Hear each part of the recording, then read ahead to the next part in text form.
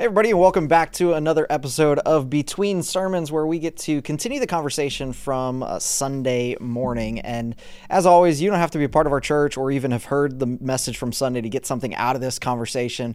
But we really want to make, just an opportunity for people to really engage and have a deeper conversation about biblical things. And so today we're actually wrapping up a series we've been doing about relationships, and we had an amazing panel on Sunday. And so I invited two of our panelists back for today's episode. And so Tiffany and Sue, thanks so much for being here. Hey. It's awesome to have you. Yeah. Wonderful voices on the podcast. And so I get to be, the thorn between two roses, the guy perspective in this conversation. But we're going to jump straight in because we were talking about singleness, and it's a huge topic. We answered, probably 20 or 30 questions on Sunday. Yeah. We had another, 70 questions that came in. Wow. We have condensed those. There's a lot of duplicates, a lot of similar questions. We condensed that down to 17. And so we're going to do our best to get through all 17. So help us, God. All right, here we go. We're going to jump straight in to question number 1. Okay. Is marriage a divine expectation for everyone, or does God also call some to embrace singleness? So whoever wants to tackle that one first. I will say that whoever wrote that is eloquent. They're very eloquent, and they, probably have the old red Bible, divine connection. Yep. I'm joking, but I would say just based off of the example in the Bible, no. Yeah. And so this morning when I was getting dressed, I was listening to everybody's doing a podcast or a sermon series right now in February about dating, relationships, marriage, and stuff. And just the most influential people in the Bible have been single. Yeah. And so with that, it's no, I would say that everyone is not called to have a divine, connection or to marriage. Because the default expectation shouldn't be, well, because I'm Christian, I'm going to be married. Right. But I think sometimes, I don't know if it's the church's fault or culture or what, we do have this, we give ourselves this expectation that, I'm going to be married because God loves me and I want to be married. So that means God's going to let me get married. Yeah. Also, it's also something I would say that you hear your whole life about marriage and about family. Yeah. And so you hear it a lot. You see it displayed, whether in your home or in others' home. It's a big topic. Yeah. Being raised, even in a Christian church, preparation, that word, if we could just, I think you, Sue, might have said it yesterday about the word preparation, how it always is having you, you can't fully be invested in your relationship with God if you're always in a mindset of preparing. And that is word language that's been used for a long time of be whole in preparation for your spouse. We hear that a lot. I've heard that a lot in church and many others. So even subconsciously, you're always let me get whole. I want to be in relationship with God as I'm also in preparation for marriage. Yeah. You can end up being distracted and so distracted that you miss out on what God's actually trying to do in the moment. Ooh, that's because good. you're focused on that thing that you're wanting down the road. And I think that can be a dangerous place to be. So I think simple answer is no. Marriage is not a divine expectation for everyone. And yes, God does call some people to embrace singleness. And we've seen biblically and through the history of the church how singles have made a huge impact on the kingdom of God, because as a married man with 3 kids, I've got a lot of distractions in life. I got a lot of responsibilities. It's harder for me once I started having kids. It was harder for me to go on a missions trip, to just pack things up and go across the world. And so there's definitely challenges to doing what God wants you to do while trying to balance a family. So All right. The second question, I'm going to throw it at Sue. It's kind of a tie off of that first question. And it honestly, it kind of broke my heart when I read it. So get your tissue ready. No. But the question, I want to cry. The question was, does God still love me? And it was in the context of this person has been single for a really long time. It's this thing that they've been praying for, wanting for, desiring, and God's just not giving it. Is that a sign that God doesn't love them? No, God loves you. I mean, we are the evidence that God loves us. And I think when you kind of tie in your value with a person or a mate, that's when you're tripping and you're forgetting what real love is. Yeah. That's and we're going to get kind of touchy here, but love is not more than affection. Affection is one thing, love is another thing. But if I were to say like, oh, God loves me because I finally have a husband or have a mate, right. You do feel the love of the church, and you have an example of what Christ has planned for the covenant in order to have two people love one another and have the covenant benefits and have someone that can sharpen you, like iron sharpens iron, right? But if you don't have that person, that doesn't mean that God doesn't love you or he forgot about you or he forgot your desires. Maybe he loves you so much that his no is because you're not ready yet. And that's some hard truth. Maybe, I don't know if this person is older or has been waiting for years, or maybe it's going into that season where you feel like, God, what's happening? I don't have a purpose. Like my time's running out. Or it could also be the pressure of family members telling you like, hey, where's the boyfriend? Or every family reunion, like, oh, you know, this person got married. How about you? Yep. And so comparison, envy, it could be like social media posts, even media today can kind of push you and influence you to think that because you don't have someone next to you that God has forgotten you. And that's one of the biggest lies that the enemy can throw at you. Yeah, absolutely. Anything you want to add? Man, that stuff is so good, Sue. I would say I always struggle with the not ready yet part. And I'm not old, but I'm 36 now. And I it's like, because having like, you hear older people's stories and they're like, I've been waiting on the Lord and it's been like 20, 30 years. And they're like, I'm still waiting. And so I think that's the language that sometimes has been kind of hard for people to move forward and like, God loves you. Yeah. But you kind of like that saying to someone, whomever this person is, seems like they've been waiting for some time and maybe not like 2 or 3 years. Yeah. But how to help someone that it's not always say about it's not the time. It could be, but I'm like, I just don't know if that's everyone's reason why it may be decades. But what you said is very true, that God loves you and we are the evidence of his love. So no, it's not that God doesn't love you. There are other things maybe at play as to why. But one thing that we can be sure in is that it's a lie to say that you're not loved. And if you feel that way, one comparison will make anybody not feel loved. And if you look around, then you will feel that way, because even Old Testament, how it was what people viewed as if you are blessed, if you like see good things, but if bad things are happening to you, then that means you are cursed. And that was how it was in the Old Testament, until you start getting a little closer to the New Testament. I feel like, is it Job that we see in the Bible that God first is starting out that he was perfect? And he had all this stuff, things that was good, everything and then he's experiencing a lot of stuff, right?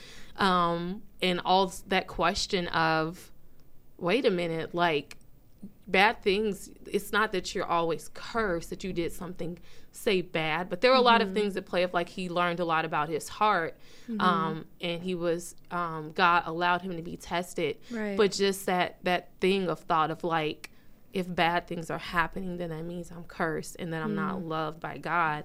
But this person is getting this, so they must be loved and they must be blessed.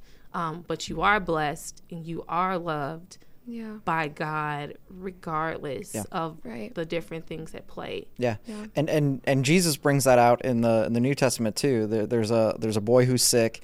The Pharisees are like, "Hey, who sinned here? Yeah. Was it his sin or is his father's sin?" And Jesus is like, "Neither." Yeah. Right. Like, this is just so I can do something right now. And Right. so I think that there's a real danger in connecting how much God loves you to what he gives you. Right. And God's love is the fact that he sent Jesus to die on a cross for your sins. That's the love of God. And so whether he gives you a spouse or no spouse, if he gives you $1 million or no $1 million, if he gives you the nice house or no nice house, if we start tying the things he gives us to the level of which God loves us, we are in a really dangerous, scary place. Yeah. And that kind of also dives into, like, I just want to clarify what I said. We always praise the Lord when he opens the door, but rarely we praise him with the same power and the same potency when he closes the door. And so that is an issue. We in Western Hemisphere Christianity, we love the hype. And we love just having the opportunity to be like, yes, God made a way. Of course, praise dance. For crying out loud, bow down on your knees, head first. But the same way that we praise the Lord during those situations, we need to also keep in mind that when he says no, it's for a reason. And being honest and transparent with you, I had to learn this being behind the scenes. So I went to Olive and Nazarene University, and there was a couple that, imagine this young couple, they have a child, and they were really struggling to have kids. And so we all were praying, like, God, like, please, like, because when you have a brother and sister in Christ and they're winning in a situation, I'm winning too. And that's the best part about having brothers and sisters in fellowship. Anywho, so we were really praying for them to have a child. They had their child, and then a couple months later, the baby was diagnosed with cancer. Wow. And I will never forget the way. Oh, I'm about to cry. They were in the first pew, and the pastors were praying over them, and I was bawling my eyes out because in a way I was mourning too. Like, God, like, you made a way. Why would this happen? And then I was thinking, like, Lord, like, you love us. You died. You sent your son to die on the cross for us. Like, God, like, what did we miss? What did we do wrong? And seeing the helper and the leader, both of them together, praising the Lord, lifting their hands up, shouting like, hallelujah, blessed be the Lord. And we were singing the song, Bless Him Some More. So, you know how the song goes, and it's a very hype song. It's a gospel song. Anywho, so we were singing the song, and they were screaming, but not in pain. They were screaming praise, and they're like, you know what, God, it's your way, what you want, your will. And seeing how the wife was holding her husband's hand because he was weak to even lift his hand because he was crying so much. That's love. That's love. So for whoever this person is, when you base love on the affection that someone can give you, is it really love, or is it your ego being filled? Ooh. And maybe that's a little bit too deep. I got permission from Pastor Brennan to be real, but I don't want an ego seeker mate. I don't want someone to be in my Stu's personal fan club and tell me you're pretty, you're beautiful, this and that. Oh, like I don't desire that. I really don't. Yeah.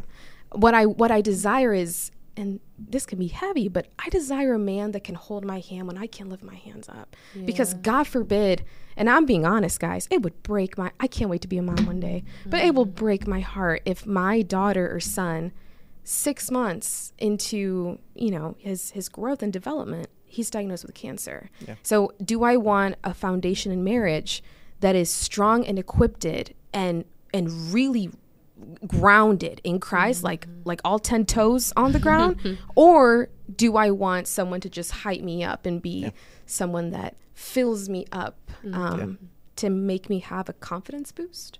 Yeah, I think that's the question that we should be asking. Absolutely. And there's a danger in looking for somebody that makes you feel good Because what happens the moment that person isn't making you feel good? Yeah. That's when you throw away the relationship. That's when you create all these issues and dilemmas. And it's, my wife's job in our relationship is not to make me feel good. Ooh, that's good. And the faster you can come to terms with that, I think the healthier you can build a true relationship. That's good. Where you're serving one another and your whole purpose is to lift them up. Their whole purpose is to lift you up. And man, it can be a beautiful thing, but man, it's hard. Yeah. It is. All right. You kind of touched on something a little bit ago that ties into our third question. How do you handle good-meaning church people who treat you like you are experiencing less than God's best because you are single? So those church people that come by and like, oh, he'll do it one day. Oh, you'll find he's got someone for you. And they're well-meaning, like they're trying to care for you, but it's kind of like, okay, I didn't ask you for advice. That cracks me up. Tiff and I, we were actually talking about this yesterday. We were having a side conversation, and I told her, I was like, it's funny how some people will come up to you and they'll be like, honey, it'll come. And I know they're trying to encourage you. Yeah. Or I think it was a couple Sundays ago, I had no idea this guy was single, and they were like, honey, he's single. And I'm like, I was not even looking at him. like you were the one that's tempting me. Yeah. Have you had a situation like that here where you feel like just a comment that someone says? Listen, it happens all the time. I think people mean well, but it's back centered around like marriage being and some people know that it's a strong desire, of mine, right? But some people don't know, but I think they care for you, so they want to see you with someone, but it's just still not their business. So sometimes I'm just like, okay, and I just nod. But I think lately I'm just starting to kind of learn when it's getting too much to defend myself, or like I'm not gonna give you more detail even though you're trying to seek for more. And so even saying yesterday in that message, like getting the opportunity to share in front of our church, stop giving people prophetic words that they're getting married. That was good. That was good. Yeah. Like stop doing it. Like let the Lord lead you, because it's too big of a decision. Right. And so I want to say maybe 4 or 5 years ago, I remember I got 7 prophetic words from 7 different people. Which is, it's like, okay, God, none of them running in the same circles. Right. But it was still 7 people from church. Probably from here, honestly. And it's like, wow, okay.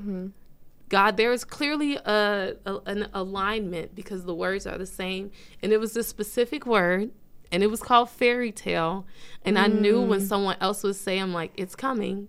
Like, I see, like a fairy tale that God is going to do these things, like what you pray for. Yeah. And I appreciate it. I'm like, okay, 7 times. Yeah. I remember I was dating someone at the time. I'm like, I'm getting married. And it's either you or somebody else. Like, but that was like 2017. With those different things, it's just like, people have like asked me, like, have you thought about freezing your eggs? It's just so invasive with no relationship. And so I think now I'm just at the place where I just start to kind of correct people or just give them no extra space when it comes to that. Because it's starting to be too much. Right. Yeah, no, I get that. And it's funny because I'm sitting here listening. I got married at I think we got engaged at 22. We got married at 23. But like that process never ends. So just brace yourself. So like right now it's the dating thing. Yeah. Then you're going to start dating somebody and it's going to be the when are y'all going to get married thing. For sure. Then it's going to be the when are you guys going to have kids thing. Then it's going to be complete random strangers walking up to you at Walmart saying, you know how you should really raise that child of yours. Ooh, it's like, I don't even know you. Like, no. Oh, my word. So like it never ends. Yeah. The good part's that you're redeemed. Brace yourself. If you were unredeemed, you would have been like, excuse me? And like, I might have still been like that a little bit. Sometimes people need understanding like there is no relationship here. Absolutely. And I think man, it was funny. I think it was like a Joyce Myers one where like somebody made a comment about something she was wearing and it being inappropriate, and she was just like, okay, my husband saw my outfit. He didn't have a problem with it. I have a board of elders that check on me. Good. They didn't have any issue with it. If God wanted to tell me that I was doing something inappropriate, don't you think he would have used any one of those people to tell me? Right. So like there's so many levels to this. But I think they are good meaning, and because they're good meaning, I give them a little bit of grace. Yeah. Right. But I think that you do have to set those boundaries where it's, you know, people are pushing for more information because everybody wants the tea, everybody wants the gossip, everyone wants, you know, be in on all the know and all that. And so you just let people know, hey, you know, thanks for asking. Yeah. See you later. Mind your business. Yep. Stay in your lane. I like it. All right. This is getting a little bit more on the practical side. Does waiting on God for a spouse mean that I'm not supposed to go looking for one? Because I think we use this language a lot of like, well, I'm just waiting on God to send me the right one. You know, I don't know. Is there truth to the idea that we should be waiting on God? And does waiting mean passivity? Does that mean no action? What's your take on that? I always do this, and forgive me. I will take a question and then I'll kind of reword the question. But in my head, the question is, when do you know you are ready to look? Okay. Because nowhere in the Bible it says, no, be still and do not look for any other spouse. But if you know that your heart is not ready, you have to be ready to date. That's fact. Like if you're bracing yourself to your horniness and due to your high hormones, wanting to meet someone to fulfill a sexual desire or even to fulfill an ego like we were talking about, that's a hard issue. Yeah. Don't do that. If you are wanting to seek someone due to the pressure of like, oh my gosh, I'm older, this is happening, like what am I going to do? That's also an issue. But if you're really hungering to meet someone based on the sole purpose of, okay, I've taken the time to meditate and to really, you could say, prepare myself for dating, then I'm ready to look. So I think that should be like a preface before the next question. Like we need to make sure that we have our hearts postured in the right place before even thinking of looking. Yeah, I like that. I think so. Saying the question, I'm like, it is kind of like this. Yeah. So I was trying to like visually see and understand like what they were asking. Right. So because everyone's self-awareness is different, some people really do feel ready. Yeah. Of course. And then what's ready looks, you could be ready, like always being like, I'm always getting ready. Yeah. Of what to date. But I think like, if you have this desire, and this is why I think like we are meant to be in relationship with people. Like maybe not everybody is called to marriage, but we are called to have friends. Right. To be able to have people around you to see these different things that you can grow in, that you can make yourself available in the process. And so as you are just living life, and we're always striving to be more like Christ and to just be better human beings. Yeah. If you desire this, making yourself like available and not like hiding under a rock. Yep. And so I think like something that I had to learn, because I'm like, there's no other area in my life that I can see friends tell me that I act awkward in, but dating is the one. It's just one of those. Is that why you named your podcast The Awkward Single Life? Absolutely. Absolutely. It's that one space. Yeah. And so with that, because of maybe things that I've learned about like hide yourself in the word or being nervous about rejection, which is one reason why people don't know what to do with that stuff, is you've hidden yourself so much that people don't even know you're available. Right. There are so many guys that think I am that I am dating, and it's like, what made you? Because I just move around like, well, hey, how you doing? You know, this is the way you carry yourself too. Yeah, and I just know how to.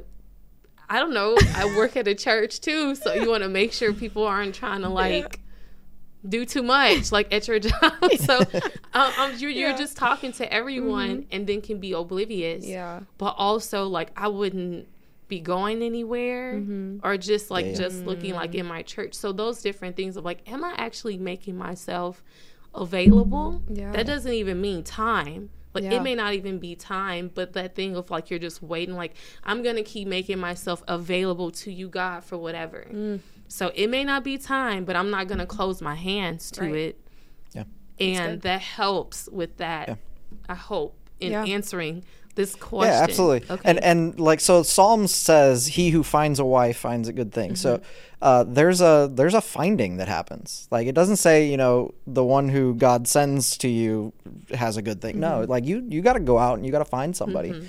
And so I think that, waiting on God would be very situational, very much if God is telling you, hey, don't. And I've got that story. I know several other people that have that story where it's like, so for me, I was a serial dater. Like, I dated way too much. Like, it was bad. Yeah. And I moved to Mexico for a year, and I literally, like, I had just gotten out of a relationship, moved to Mexico. Sue's Mexican, if you didn't know. And I get, so is my wife. And so I get to Mexico, and I literally, like, one of the first days, I was journaling, praying, reading my Bible, and I was just like, God, I've been distracted way too much, and so I'm giving you this year. I'm not looking anymore. I'm pulling away. And I think 2 months later, Sol and I started dating. And so it was, I just but it was love one of those those stories. But it was literally one of those where when I stopped trying to pursue something, God handed me the thing. Right. And so, like, it makes this question hard to answer because it is very situational. It really is. I think that in general, because I've also talked with people, they're super upset because they are single and they don't want to be. And so I just ask them, well, what have you been doing? And they're like, nothing. I'm like, okay. It's like if I complain about being overweight, but I'm not going to the gym, maybe I should do something about the part of my life I don't like. I don't know. It's just, so it's a really hard question to answer just blankly because it's very situational. I think that in general, waiting on God is not supposed to be passive. It is a time where you are working on yourself. You're working on pursuing Him, doing the things you're supposed to do. But if you really want to be with somebody, then if God hasn't told you not to, right? Go get on one of the dating apps and go to your local church looking for somebody and do whatever you got to do. All right, we're all over the place with that question. That was good though. That was good. Number 5, very interested in your guys' take on this one. Is it okay to rekindle a relationship with an ex, and under what conditions? So my word. I think the full question, because we had to condense it, but I think in the full version, person said that, it's been like 10 years since they dated. They've remained friends, and now they're kind of looking at each other like, should we start this thing up again? What do you think? Dating an ex? Yes, no, maybe, sometimes? Okay, I have to preface, right? Every situation is different. Yeah. Every single situation is different. Yeah, we usually say you should not be getting any kind of advice from a podcast because we're not. Please don't. We're talking to each other. You're not here. We don't know your history, your background, your story. I 100% agree with that. Thank you for supporting me, Pastor. But honestly, I'm pretty sure our communications director is going to be like, don't say that. We want people to listen to the podcast. But seriously, like, use this as like, okay, let me go talk with somebody about this thing that I heard. Not just take it and run with it. That's good. I was going to say, due to my personal experience, God will not deliver you from the very Egypt that had your spiritual life on life support. And when He delivers you from that, send you right back to that place of like dryness and hurt and sleepless nights. Guys, I sleep so much better now. Like post 2 years after, like you can see changes, if that makes sense. Like your mind is rewired. Like when you pray, like, Lord, like search my heart, like what did I do wrong? Because it takes 2 people to tango. Absolutely. So it's not always the guy's fault, or I mean, in my case, it's not always whoever's fault it was. It's 2 people. Yeah. So you really think like, Lord, thank you for delivering me. But even when you are in Egypt and then you go into the desert of healing, that's hard. And when you're finally in the promised land, you want to go back to Egypt? Like, and maybe it's unlogical for some people. I mean, the Israelites did. Yeah. They're like, sometimes it was better in Egypt. Yeah. At least we had food. But you can't, I really want to encourage whoever wrote this question, you cannot forget all the situations. Don't romanticize and hyper focus on the nice things that happened and, oh my gosh, he's fine, or whatever the situation may be.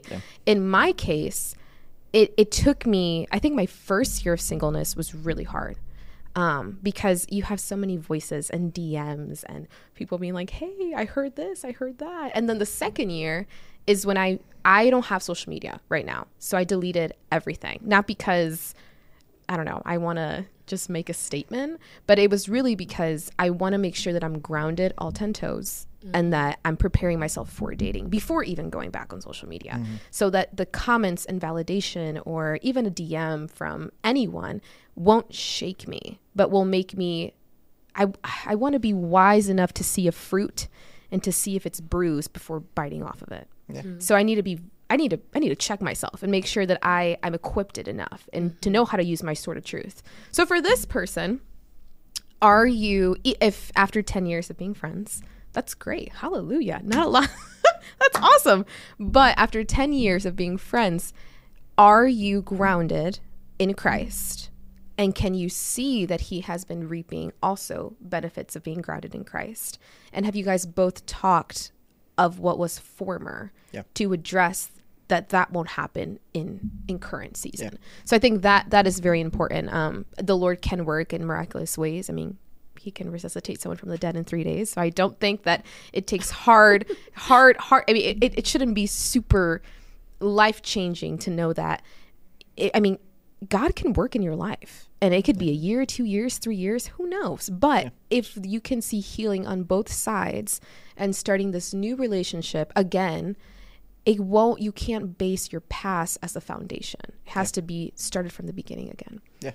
No, I think there's some great truth in that. I think the reality is I've seen it both work and fail miserably when two people that had dated, it fell apart, it failed, and then they had some time and they went back to it. I've seen people end up with amazing relationships doing that. Right. And I've seen some people go, oh, that was the worst mistake of my life. It was like I just did something stupid twice.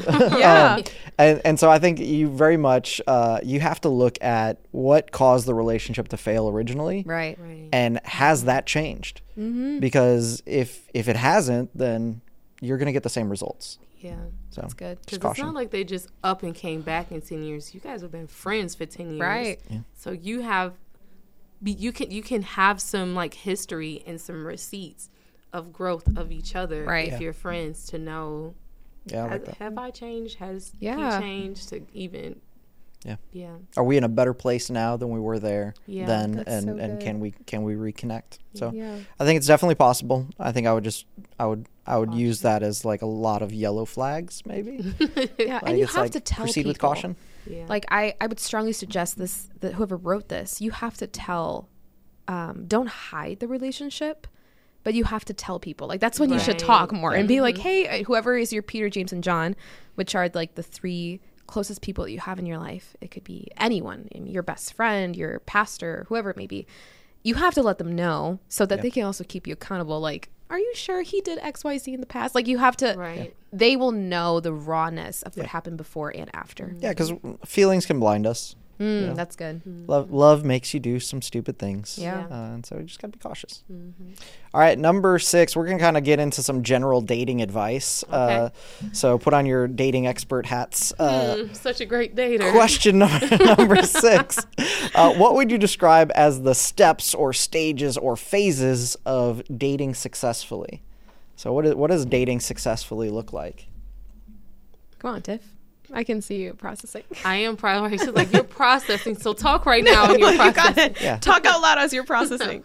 I think what at least it seems to be healthy is like getting to know someone. So not everyone gets to observe someone's life. Some like the question you asked yesterday about physical attraction and stuff. That was based off of knowing people. But we're talking about someone off the street. All you're going off of is physical. That's what you see. Like, oh, this person, you know, they seem charming or nice or whatever. But getting to know someone just helps in making, say, like a decision if, like, I want to get to know, say, more of them. From there, like, am I interested? Are we both interested together? Okay, let's see where this goes of interest. being clear, even in interest, like that this is my goal in dating. Now, no pressure to you. I'm not saying that we are husband and wife, but this is my goal in dating. And so as we're getting to know each other, it's not a casual situation to me. Yeah. Some people could think differently than that, but I just, as a Christian, I'm like, if I could just be clear in my path of what my goal is, somebody is not afraid of that. But I've also let them know that is not pressure to you. Right. And so if things don't work out, it's okay. Yeah. And so we're getting to know each other. We are dating, which to me is different than going on dates. Woo. So if somebody wants to take you out on a date on Monday and then the next day I think it's just different, but that's something else. Okay. No, I'm with you on that one. It's a little different. Yeah. But getting to know us, let's bring in some people of this, like we're getting to know each other, and now we're getting to a place that we want to be exclusive. We both have a clear understanding of what our goal is. We both want to pursue marriage. Now we are in a relationship because we want to pursue marriage. If marriage is our thing, engagement, marriage, and that would be the way to me to successfully say the date. It may not make it to engagement. It may not make it to serious, but you've gotten a chance to know someone. Yeah. Right. They know what your thing is, and you know what theirs. Continue to make decisions. Yeah. Yeah. I think that what's so vital is there needs to be a window of time where it is, I'm trying to find the right language for it. It is data gathering season, right? So you are trying to get as much information about this person as possible to see about compatibility and all of that. Yeah. The problem we run into is when people just jump on the compatibility from a physical standpoint. It's like, she's beautiful, he's hot, so we're a great combination. Right? But what really has to happen is the compatibility question needs to be asked before you get into some of the more serious parts of the relationship. Right. And so I think, and this is just kind of my personal opinion, I think that friends first make better boyfriend and girlfriend down the road. 100% agree. So there needs to be I want to say no commitment, but I sometimes that becomes a dangerous phrase in today's society, where it's like no commitment means I can just go do some crazy stupid stuff. Right. And that's not what I mean by it, but I mean that we haven't gotten into a conversation of, hey, I want to marry you one day, maybe. So let's figure this out. No, let's just be friends. Because if I am attracted to you physically, that's easy to tell right away. Right. But how well do we match intellectually? How well do we match emotionally? Does my humor and their humor, do we fit? Like, is this a good thing or a bad thing? And so, you have to enter into that relationship with, data gathering in mind. Yeah. It's a really unsexy way to put it, but it's the reality. You are gathering data. Right. What is this person like on their worst day? What is this person like on their best day? What is this person like around their friends? What is this person like around their family? Because all of that is important data. It's important information that you're going to then filter through. Okay, with my stuff and their stuff, does this thing work? Yeah. And if you don't have that season, sometimes we end up skipping over that and just go straight into dating, and then the dating just kind of progresses, especially in the Christian world. It's like you go on one date and now, you're totally getting married in 6 months. So sometimes you got to slow down, be friends for a bit, gather that data, figure out who you are, who they are. Does this thing work? And so that's the process my wife and I we went on. So we were in a program together. We already knew a ton about each other, but literally we went out one night. I guess you could call it a date. We didn't view it as a date at the time. It was literally we had been doing some kind of program at the church all day. Neither of us ate. And so it was the end of the day, and I didn't speak Spanish very well. So when I wanted to eat those first few months, I needed somebody to go with me. Yeah. So you just had to take some. We just had to go get tacos together. But at that point, I already had a physical attraction to her. But sitting there eating tacos, I started asking some real fact-finding questions. Like, hey, could you ever see yourself moving to the U.S.? You know, how do you feel about ministry? What do what are your goals for the future? Yeah. And it was like, because yes, I'm attracted to her, but if we don't match, if we don't have compatibility in these other areas, we're in trouble. And I don't know, somebody's going to feel like I'm less of a pastor for this, but the moment I realized I could pursue this was when I found out that her favorite TV show was The Simpsons, because my favorite TV show was The Simpsons. Pastoral. Very pastoral. But it was in that moment that it was like, I put a high value on somebody that I can enjoy time with, that I could laugh with. And so she threw out a random Simpsons quote, and I got it immediately. And it was just like the sparks flew from that moment. Like, thank you, yes, Bart. yes, she wants to preach and she wants to be in ministry and she loves Jesus, but it was The Simpsons. Simpsons did it. That's so cute. I love that. Good. And I think it's something good about when talking about friendship, that someone knows, I'm getting to know you. I'm not friend zoning you, though. Right. Yeah. So, because that's a different thing. I'm not trying to friend zone you and make you bro or make you sis, but can we just get to know each other, to give some surety that, like, I understand that you're attracted and you know, so, No, that's good. And I love what you said about, letting the other person know, just because my goal for dating is marriage doesn't mean I'm expecting to marry you. Right. Like, we're still figuring this thing out. Yeah.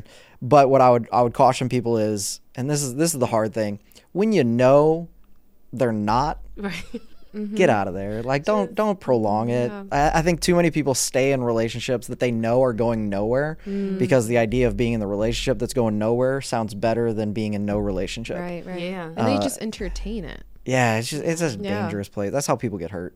I went on don't do it. Oh, go ahead. Oh, no, you're good. I strongly believe in courting. Okay. Some people don't. Like, and that's okay. Define I was courting. gonna say, could you Define courting. Yeah. Courting to me happens, it's right in between dating. So you have dating, courting, marriage. Okay. Maybe that's a Latin American thing. Maybe. No. A lot of Latin American churches. maybe so. They but stress they're it? also courting. Yeah, go ahead. No, you're good. Yeah. Oh, tell me. No, please. Other share- churches. No. I've heard courting. Oh, okay, before. good. So I know it's not just like a maybe a Latin culture. It may be like heavy in that. But if you could explain, I would love to hear. Yeah. No, you're good. So friendship is friendship. Like, I may see someone and be attracted to them, but I'm going to definitely friend zone them. Like, they are friends. Like, I'm not going to say anything. And then the way I was taught by my former church is then when you date, it's a little bit different. Like, you're going on dates, it's no commitment. Like, you're really getting to know this person and you're letting them know, like what you mentioned, like, yeah, you're going to want to date to marry. It might not be you, but I'm kind of I'm gonna kind of scout out. We're gonna try and figure that and we're out. gonna try to figure this out together. And if not, we're gonna be cool because we're just gonna hang out, but specifically for the purpose of recruiting information, which sounds really nerdy right now. Oh, super nerdy. We're gonna recruit information. We should have this about conversation with person. Carlton. He'd be so gung ho Yes. getting data. Yeah. So anywho, you just collect the data of the person, and then when it's like real, like you're like, okay, the data has been entered. According to my analysis, you seem like you could be a good candidate. Let's court. And so then that's when you would pull in like your pastors or like your friends or like I would call my best friend. She'd be with me through the whole process, kind of walking through me. And then I would be like, hey, after really thinking about it and seeing all this data, let's do this. Like, let's date. And so that's when it becomes official. Like, we are officially exclusively boyfriend and girlfriend. And then that's when the questions do arise of like, okay, do we want to like talk to me? Like, what is your time frame? Like, how would you like to potentially do premarital counseling? Like, and obviously you'll have the questions, like the basic questions when you're going on dates, like, what are your goals? Do you want to move to the US? Do you not want to go to the US? What is your perspective on cheating? What to you is emotional infidelity? Like, all of those questions those are kind of deep.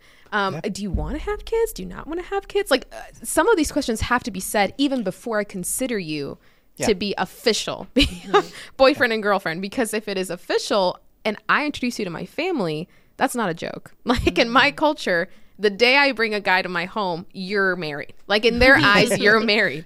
And so I really want to be careful to not let my emotions drive me into saying, oh my gosh, let's do premarital counseling. Like, let's see if this is really real. I want to have a lot of those questions preset when it comes to dating. Yeah, I think that, your phrasing for courting, I think other people would just call like seriously dating. Like that's you go from that talking stage to like, no, this is like exclusive, serious dating. Yeah. Yeah, I think that makes sense. All right. How can Christian singles express interest and pursue potential partners? This is question 7. And then there's kind of so we actually had question 1, 2, 3, and 4 on here. We're all tied into this, but one kind of spin off to this question. So the question is, how can Christian singles express interest and pursue potential partners? But one of the spin-offs of this question was, it seems like the culture's way of getting noticed is by dressing immodestly. And I would assume this is more on the female side. As a Christian, how can I make myself noticeable to the opposite sex without compromising myself in that way? So as a Christian, how do you gain the attention of the boys out there? You want to tackle this one? You can go first. You said "Ooh, I can't wait to get to this question." So you go right on ahead, sis. What I think we need to think of the root of the question. What type of men do you want to attract? Yeah. Because you can get attention easily, but what type of men do you want to attract? And that's key here. If I wear a super low V neckline and the tightest jeans on earth, trying to purposely do it in order to get attention, maybe you won't get attention. Like, maybe it's a heart issue. Yeah. Sometimes for certain women, it fulfills you to know that you are at least putting yourself out there, when maybe you won't be receiving the right men that you would want to be looking at you. So we need to check our hearts and say, okay, God, am I the woman that a man would want? Or the man that I'm seeking would want. Yeah. So am I what I am demanding? Yeah. So for instance, if I want a man who is pure and who loves the Lord, and please play some basketball or some sports. I love sports. So any of that, like, okay, am I being that, or am I trying to build a man? Yeah. We're not doing Build-A-Bear here. Like you this sounds kind of tough, but you really got to make sure that you aren't creating scenarios in your head of what you would expect. But also not going with what the world says and the culture says of, if you show, excuse me for my language, but if you show like your titties out and you provoke yourself as much as you can, that you are kind of gaining the respect of men and easily having something. Yeah. And so not everything that is fast is good for you, because then you can't missionary date. Like, if you really want a man that loves the Lord and you're just seeking the hunger of a physical man, but not really reaping the benefits of what is having a God, Christ-centered man, then you're kind of defeating the whole purpose of wanting to have a dating relationship anyway. Yeah. So we really got to be careful when it comes to modesty. Like, and this is another avenue that I take this question at. Some women have never been taught what it is like to be modest and what the word says about modesty. And I want to really touch on this real quick. A lot of women, based on the churches that you were from previously. So I used to come from a really, you could say, like legalistic, like mega legalistic church. So you would have to wear like skirts and it's just different. So when you wear jeans for the first time, you're like, oh my gosh, I'm that girl now. So I'm like, I am her now. But we have to remember that there is a balance between modesty and fashion, but also you could say flat out provoking and having the wrong intention. And so if you are kind of in that spectrum of like, oh, okay, I want more attention, so I'm going to show more cleavage or more of my whatever you have, you need to be careful that you're not lying to yourself saying that it is fashion when deep down you just want the attention. Yeah. So it's kind of a long shot. It's a very real conversation, a very deep thought process. Mm-hmm. But to kind of man this one up a little bit, the reality is you attract or you catch what you use as bait. So like whatever you're using as bait, that is going to attract a certain type of thing. So like when I go fishing with my grandpa, depending on what kind of fish we wanted to catch, we would use a different bait. Mm-hmm. And so if you're out there and you're using your physical body as the bait, you're going to get guys that are only considering or only interested in the physical body. And so you get what you put out there. And so there's a lot of danger in that. Yeah. I think also in both the things that you guys were saying, from different even like male friends that I've heard, it's like you almost have to learn over and over again and be like 10 toes down and believing that like if a guy really wants to be married, then there's like a certain look like it, they may be cool with a girl that maybe like wears low V's all the time, or her half of her butt's out, and cool as seen, but that's not really who they're trying to marry. And so like anytime they're looking for a spouse, like I've just never heard a Christian guy. Some people outside of that like may see that, but they are looking even deeper into like, no, there's something different in them, and it so happens to work out. But when it comes to like Christian men, like when they're looking to marry, you just have to believe in your soul that you standing out, that like that's going to be the difference. And if they're not mature yet to see that, then unfortunately, it is unfortunate. Then like they're just going to have to, you're going to have to take a pass, say on them, because it's different. So I do think that God created men and women's bodies differently for a reason. For sure. For whatever reason, he has made men attracted to women's breasts. It says it in Solomon. As a guy, I can attest. There's a reason that he's done that. And so is a man going to be naturally attracted to your body? Yes. Yeah. So wearing something form-fitting is not the same as I'm going to wear something that shows like everything, because I want you to see everything, in this. But that some men are even more visual, i.e. women are also visual. Just side note. But I think if you trust and know, like even when I was in college, I would always notice like, man, how come the girls that always like are like cool with like having sex, man, they're getting taken out like left in nice right. places, like my friend, I'm like, bro, you took her on a helicopter, and I can't even get Subway, but they're also like, well, because all of that comes with the end goal. They're getting what they paid for, right? Like even in that ranges from money to whatever. But that's just where they were. They weren't looking to get married. Yeah. So it was okay. But if someone is ready to be married, there's just a different kind of mindset that they're in. Some people, a friend was like, oh, I just love when a woman has a long skirt on and you see those ankles. He grew up Kojic, and I was cracking up like that. He's like, it just does something to me. My God. Hilarious. Every person is so different. Collarbones, elbows, like all these different things. But really want us knowing in our heart, and then being encouraged to that person, like, just know to be different. If you like style, you like fashion, go for it. And then just being mindful of your body parts, but also not feeling like, because I have these body parts, let me make sure that they are not seen at all. Wear a white t-shirt, right? And but God gave you it all that. out. You know what I mean? Like, so those different things. Yeah. So that's all I have to say about the. Yeah. And we need to preface though. It is so important for this not to get in the wrong context. Women should look good. Please do your makeup. Please look good. Wear some cute jeans. Of course, do everything you got to do. Wear a good bra. Please, push up too. It has to be. Brent is like, I feel like I'm in the wrong conversation right now. This is fantastic. Keep up don't be sloppy. Let's keep ourselves together. Thread the eyebrows. What you say? I said thread the eyebrows. Oh, I do threading. Yeah. I was like, a guy. Oh no. Like guys are doing that. But for guys too, cut your hair, guys. Like when it gets too long on the sides. You keep. I'm already married. Keep up. But anywho, all of those things. Yeah. Yes, that is 100% Bible. Like, look good, feel good, but don't wear a white tank top without a bra. Like you, there are.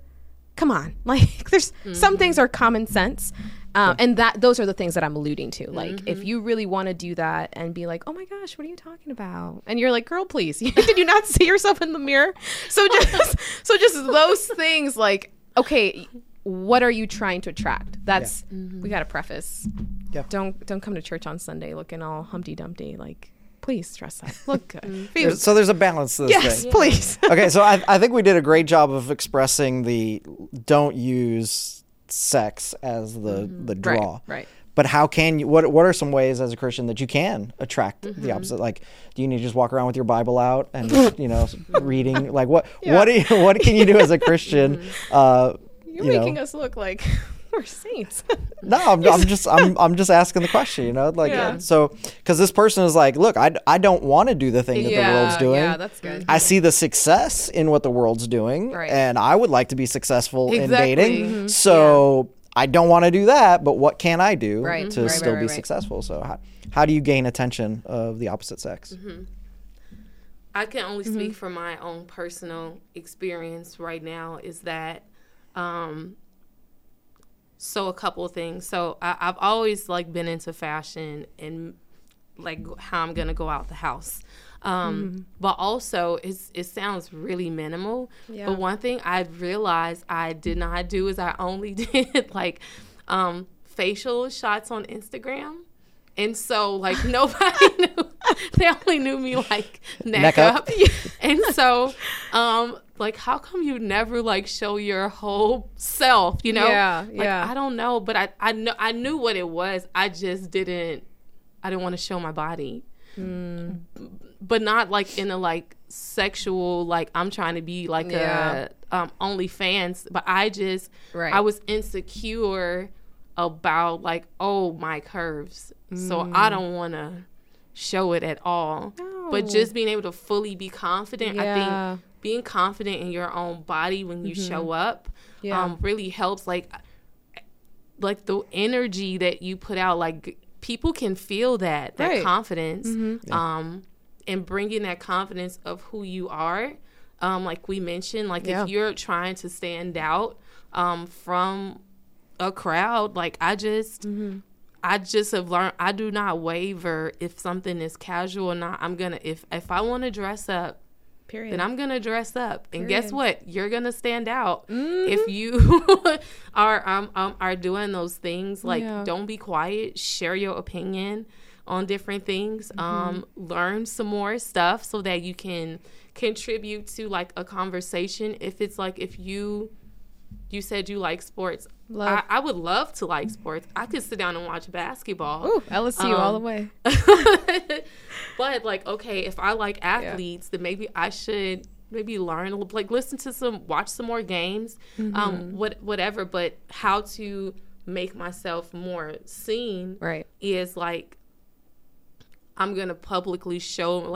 I could leave out of this church as soon as service ends if I wanted to, but linger around. If you're at your church, linger around, talk to some people, get to know more people. If you're interested in someone, linger around, see who they hang out with. Not as a stalker, not creepy guy in the background, but hey, how you doing? They may not even know you exist, right? Yeah. Because you're just kind of hiding yourself. So yeah.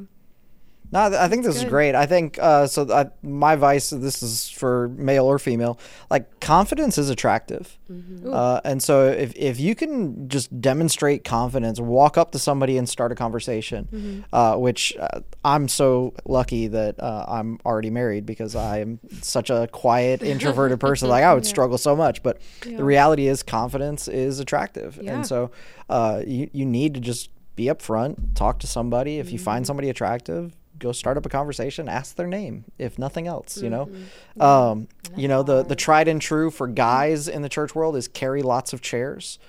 That's always been the trick for guys. If you can stack the most chairs, if you could stack, if you could carry 3 chairs in each arm, you were pretty good. If you could carry I grew 4 up churchy, chairs, and that's true. It's absolutely true. This is no joke right now. This was he's cute. This was the thing, man. You can lift the pew. This is how you impressed. This is how you impressed church girls in my day. Is you would carry the biggest stack of chairs, and then they would go, "Ooh, He loves Jesus We're not and that he can. far apart in age. I grew up in church. Come too. on now. You didn't And see I was that? totally a church girl, but maybe Really? I just You were at the wrong church, apparently. I don't know. The chairs. It was always when they would stack the chairs, Yeah. and the guy would he wasn't Especially carrying the it, folding like, chairs. If you could get the Oh, folding chairs. yeah. Oh, yeah. Come on now. all of that. Come on now. That was And then Sue is like at least 10 years younger. What is wrong with me? Like, Where did you grow up, Tiffany? I've been Look, in church if forever. you're listening to this on a social media platform, let us know in the comments. The chair stacking thing is That's so real. Is that a Brent and Sue thing? Is Tiffany just grew up in the wrong church? Come on, I feel like that's a legit moment. The carrying the chairs. All right, so I think that was some good ways. I think, man, one of the things I was first attracted to my wife about was her smile, her laugh, but also just kind of the way that she served and cared for people. Like that, you pay attention to those things. And so I think for people that are like, I want to find a mate at church, Right. so they just go to church and kind of look around. I think you're missing it. I think you need to get involved in a team. Like, I think when you start serving and you're around other people that are serving, that's when like that relationship actually can blossom. So that's just kind of my tips. I didn't realize this, but our next question is tips for men who struggle with confidence around women, but still want a partner. So I just got done telling you how you need confidence. So what do you know, I know this is a tips for men, but as females, like what are the things that, I don't know, you would advise the guys? I don't know, maybe it's just me. I love like when men are authentic and really honest. Like if a man were to come up to me and be like, hey, like, I'm really nervous to talk to you right now, but it's worth a shot. Yes. What's your name? Like that, my heart melts. Like, oh, not have to. Like, that's so kind of you. So I think the authenticity, the macho guy, you know, in my culture, it's like that. Like you see this fine, tall, bulky, 6'2" Mexican man being like, "Hey, shorty, want me to go get you something to eat?" Like 6'2" Mexican man. How many? What part of Mexico did you grow up in? In Mexico City. Oh my goodness. And in Spanish, you wouldn't say shorty. Like in Spanish, it'd be like, there's some slang that it's not podcast appropriate, but there. But shorty, like shouty. No, like okay. it would translate in English. You would translate it shorty. Like in Spanish, I think the culture, like we would all understand. Spanish culture, there's a little bit more directness in nicknaming conventions. Yeah, people would be like, "Hey, mommy," or like, there's some other ones that you're like, "Ooh, if you said that in the United States, you would get a punch to the face." Like that's so inappropriate.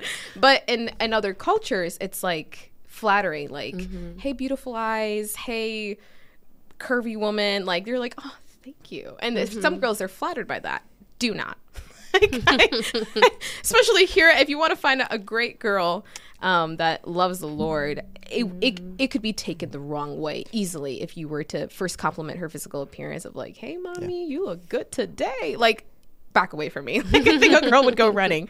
So definitely, just being aware that if men want to approach a woman, it's not always the confidence that the world can tell you to be confident in, that, you know, to approach a woman, like if you have this leadership and authority over her, but be honest. I think that really authentically is what can help men just have a better conversation and communication flowing with a girl.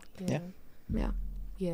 If you could just be direct and just come up out of the confusion of like, I'm not sure, but I think just as men have just become more nervous of that, and it's like really like women just want you to just be direct.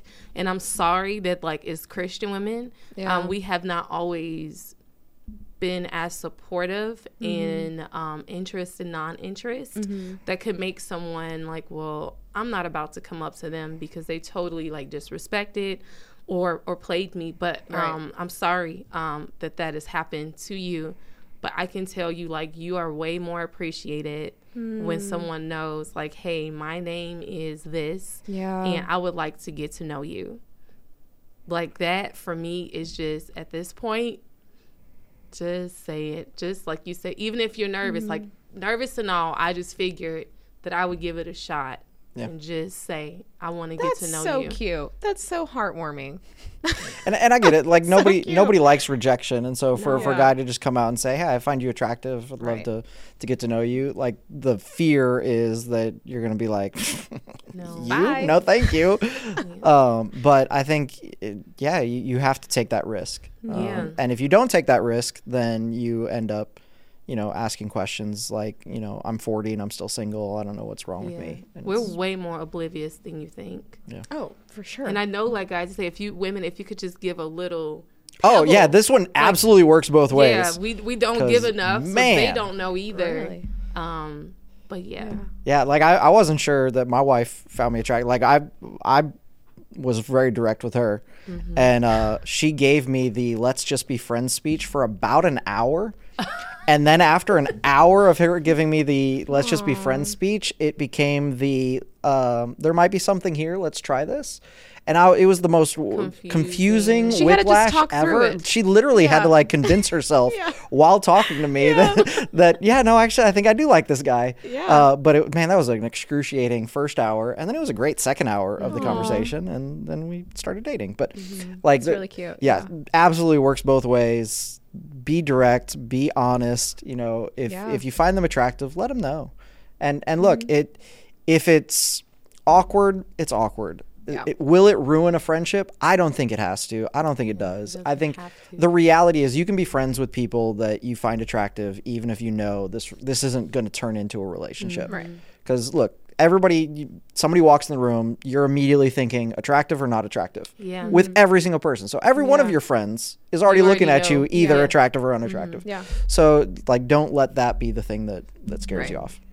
The biggest thing is just fighting the rejection part. Yeah. That's the part that is both ways. The hard thing is that that rejection thing of if they say no, or even if they say no and we're in the same community, now how I'm now being stigma, which is still a source of rejection. Yeah. So what was that at the movies sermon PJ did years ago? It was We Bought a Zoo. It was like the 8 seconds of insane courage or something like that. Where you just gotta get out there and it just takes 8 seconds to just walk up to somebody and during say the 30 hi. seconds on Sunday. Man, coming out of our relationship series in the next 30 seconds, if there's someone that you have a crush on, and you're single, go let them know. That's terrible. It would be awful. We're turning the 30 second into speed dating. Just we're gonna move on. Question number 9. Question number 9 for you is: any advice for teen dating? Okay, can we define the teen dating? Is that like 18 and no teenagers? Teenagers. Okay, so, teenagers. So anything from 13 through 19. Yeah, same. I think the same thing goes for everyone when it comes to dating. Like there's I strongly believe there shouldn't be a shift when it comes to depending on your age. Like I said, Sunday, you can be a fool even if you're 41, 45, 80, 60, 90. Like really, if wisdom is wisdom regardless. I get some people, they're 16, 17, 18 and they meet the love of their lives during that time, and that's great. That's awesome, but the same rules apply. Covenant is covenant. So covenant benefits. What you do in that relationship should not change at all when you get older or if you are younger. So that is my answer. I think it's really important to have both parties, both categories applying to the same rules. Yeah. If we define, dating is it's fact finding, it's you're gathering data, then sure, at 13 you can absolutely already be gathering data for, look, the likelihood of the person you start dating at 13 being the person you marry, slim to none. Like 0.001% of the population have that story. So you need to be really slow with the "I love you" phrasing, because you're 13. You don't even understand what love is. Right. So you can't be using it yet. Right. And for anybody that's 13 listening to this, I love you, but you don't know. You're too young. You need. I know 30-year-olds that don't understand what love is. So it's not a knock against you. It takes time. Yeah. And so just take things slow. Don't jump into like some crazy, like, we're going to get married after high school. No, you're not. Like, you're not. It's just not happening. And if it does, that's awesome for you. But don't go into it expecting that. Go into people it. should know. Yeah. But go into it. What information am I learning? Mostly, I think, in teenage years of dating, you're learning yourself in relationship more than you're learning other people. You're learning, okay, man, I have a jealous streak. I need to be like cautious of that. Or, man, I keep, I'm kind of lazy in relationships. Like, I don't put in the work. So you're learning some things about yourself that will hopefully, when you're in your 20s, gives you a better, I don't know, framework or a foundation understanding of what it means to date. So I'm not opposed to 13-year-olds dating unless it's my daughter, and then she's got to be 35 before she can date. But that's just me. Yeah, I look at it two ways. So I look at it as the teenager and then the parent of the teen. So I think first, as a parent, if you have first a teenager, you need to get permission from your parent to date. That's so good. Sure. And don't just do it on your own, because if you understand now that it's going to set you up to teen date well, bring your parents in that you like someone. On my first church, it was like a sin to date, so I couldn't even fathom being able to. This is why you weren't seeing the guys carrying the chairs. But it was very legalistic. No, that's how you missed it. Was it. pews. That's how you missed it. It I was understand pews. That was your problem. It was the problem. Pews. But then my next church, when I was 16, the kids could date. So I asked my mom for permission to be able to date. The part that I think helps is, even if it's 13, 15, 16, is that parents and teens need to partner together. Like, they're not now your friend. Like, it needs, you need to be able to, don't leave your kid out there. So, you walking Jaden and Bennett and Kelsey through, this is what it looks like to date at your age.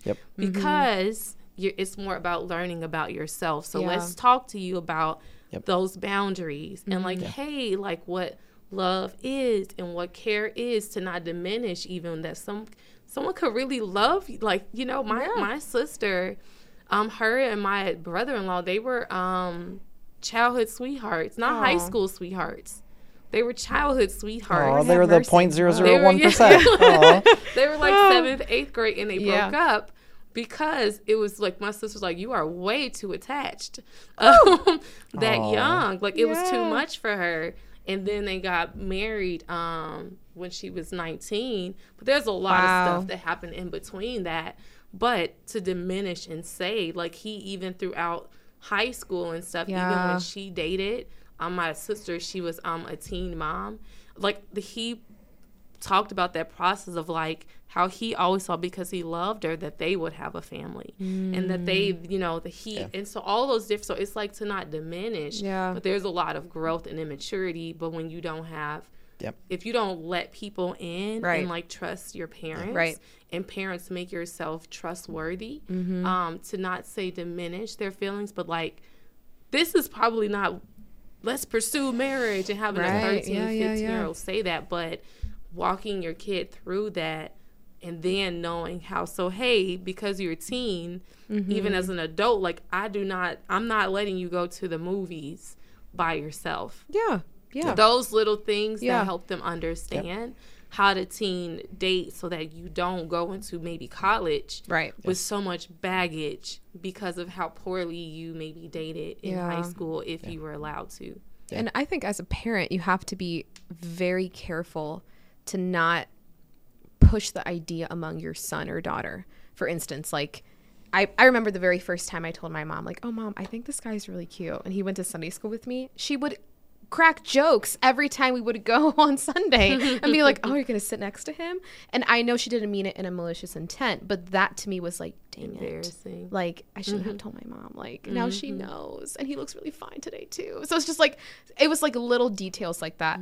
But also, I was going to add, if your child is not emotionally ready. And if, worst comes to worst, they're dating for 2 months, then they break up, and they feel like their whole world is falling apart. This can happen at any age, but it's critical, especially when you're growing up and you're becoming in that fundamental stage of knowing who you are. That can really mess you up. Yeah. So if you have the parents' consent and they can see in their child, like, oh, you are emotionally mature. Oh, you're going to church. You have your faith in the Lord. You're not going to base your faith and your motivation of getting ready for church to go meet someone like that. Yeah. Just like those little micro details. I think that's essential, because if the identity of this child is based on the dating, once that person leaves, which is most likely, they're not going to last very long. Sorry, guys. Yeah. But then it's critical. So you, even as a parent, letting their kids know, like, are you ready if this doesn't work out? Yeah. Are you ready to face the weirdness, the awkwardness when you guys go back to church and, oh, you guys are not dating? Oh, like, are you ready for that? Yeah. So kind of giving them like the before and after effects. Yeah.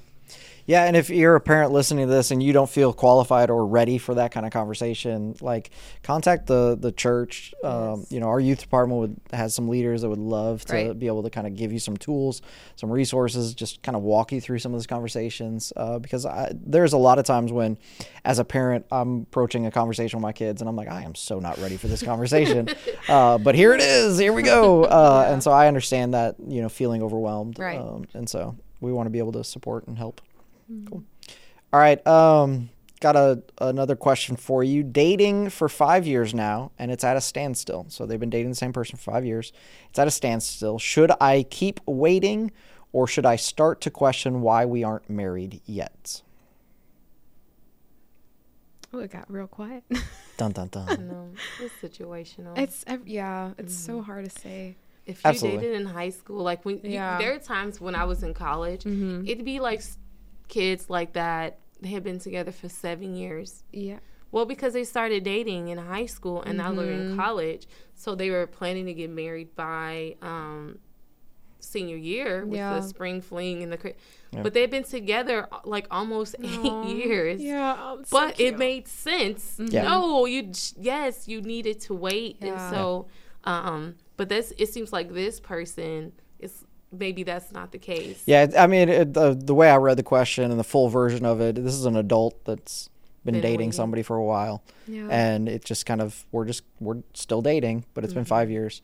And I think honestly, what you said, it's very situational. But I think the advice that I would give to anybody, regardless of situation, is talk about it. Yeah. Like, if you haven't had the conversation with them, hey, is this relationship going anywhere? Like. Right.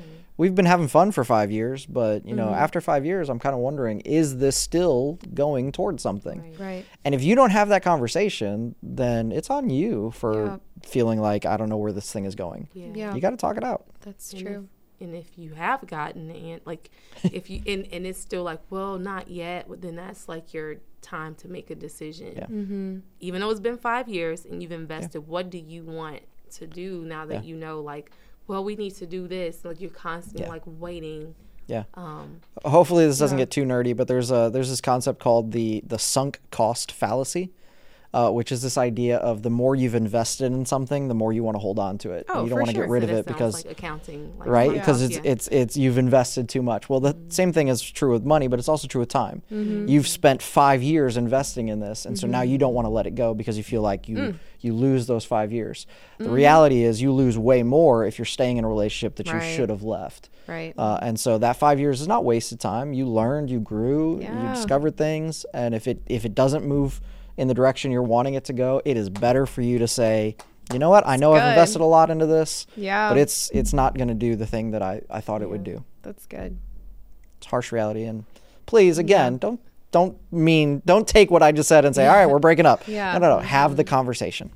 And again, do you have wise counsel? Right. Like, talk. Exactly. I think that's the part that's hard with this stuff, is that most people don't seek people around them to help them, guide them in relationships. And so bring some other people that you trust that have wisdom on these situations.